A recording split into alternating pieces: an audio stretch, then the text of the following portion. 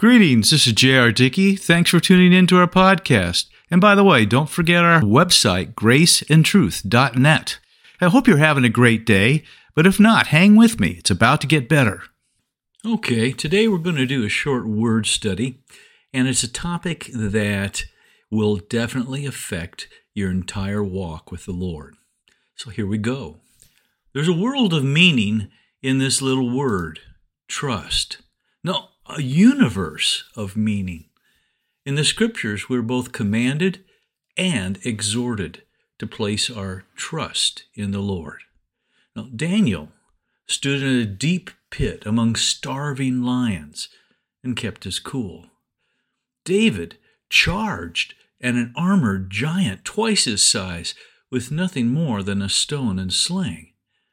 Samson pulled a massive pagan temple down on himself. Noah watched the Lord close the door of his huge ark. Paul arose after being stoned and went back into the same town to preach.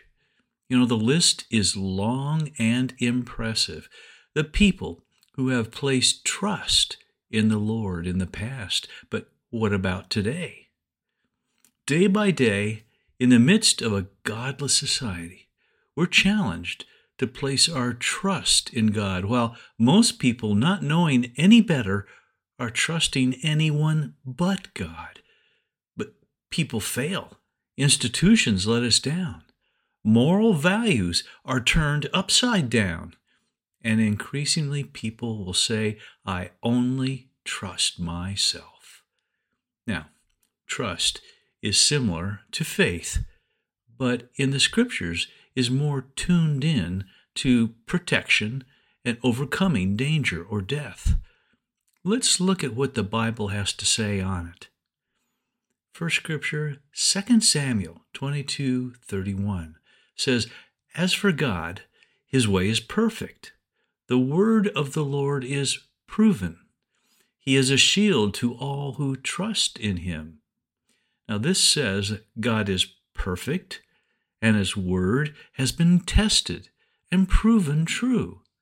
So what does he say that's proven? He is a protector to all who trust in him.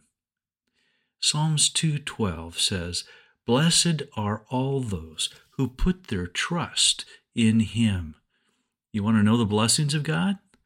Trust him, not just lip service, but in truth. Psalms 5:11 says, But let all those rejoice who put their trust in you. Let them ever shout for joy because you defend them. Let those who love your name be joyful in you. When you're threatened, you can be tense and reactive, but when you are trusting that the Lord will defend you, even then you can be joyful. Psalms 9 verse 10 says, And those who know your name will put their trust in you. For you, Lord, have not forsaken those who seek you. This word, know, can mean to know by experience, and name means nature. In other words, those who have known by experience the nature of God trust him, for it is in his very nature not to forsake, that is, to leave, abandon, or neglect those who seek him.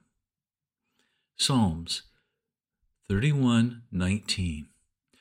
Oh, how great is your goodness, which you've laid up for those who fear you or reverence you, which you have prepared for those who trust in you in the presence of the Son of Man. Now, God's goodness is one of his infinite and eternal attributes. So the greatness of his goodness is truly beyond description. And reverence and trust are the keys to obtaining it. Psalms 37:5 says, Commit your way to the Lord, trust also in him, and he shall bring it to pass. What a wonderful promise. It is his promise. Commit your way to him and trust in him. He'll make it happen. Psalms 52:8, I trust in the mercy of God forever and ever. The older you are in the Lord, the more you realize how much you need his mercy. And it's not a small club. We all desperately need it. The good news is that mercy is a part of who he is, and thus it's forever. You can trust in his mercy. All his children can. Psalms 56:3 says, whenever I am afraid, I will trust in you. One of Satan's primary weapons against us is his fear. He wants us to fear man, to fear failure, to fear God's punishment, even when God has forgiven us, to fear death. But trusting God is our shield, and it's a perfect defense. Psalms 143:8, cause me to hear your loving kindness in the morning, for in you do I trust. Cause me to know the way in which I should walk, for I lift up my soul to you. You want to hear from God? Do you need guidance?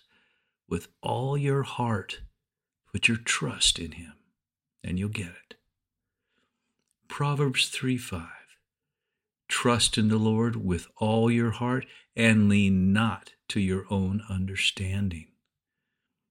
That is, don't just be guided by what you see or hear or think you know, and definitely not how you feel.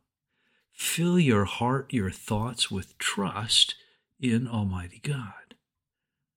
Nahum 1:7 says, the Lord is good, a stronghold in the day of trouble, and he knows those who trust in him. Yes, God is good, even when trouble surrounds you, and he knows when you're trusting in him. So do not trust yourself.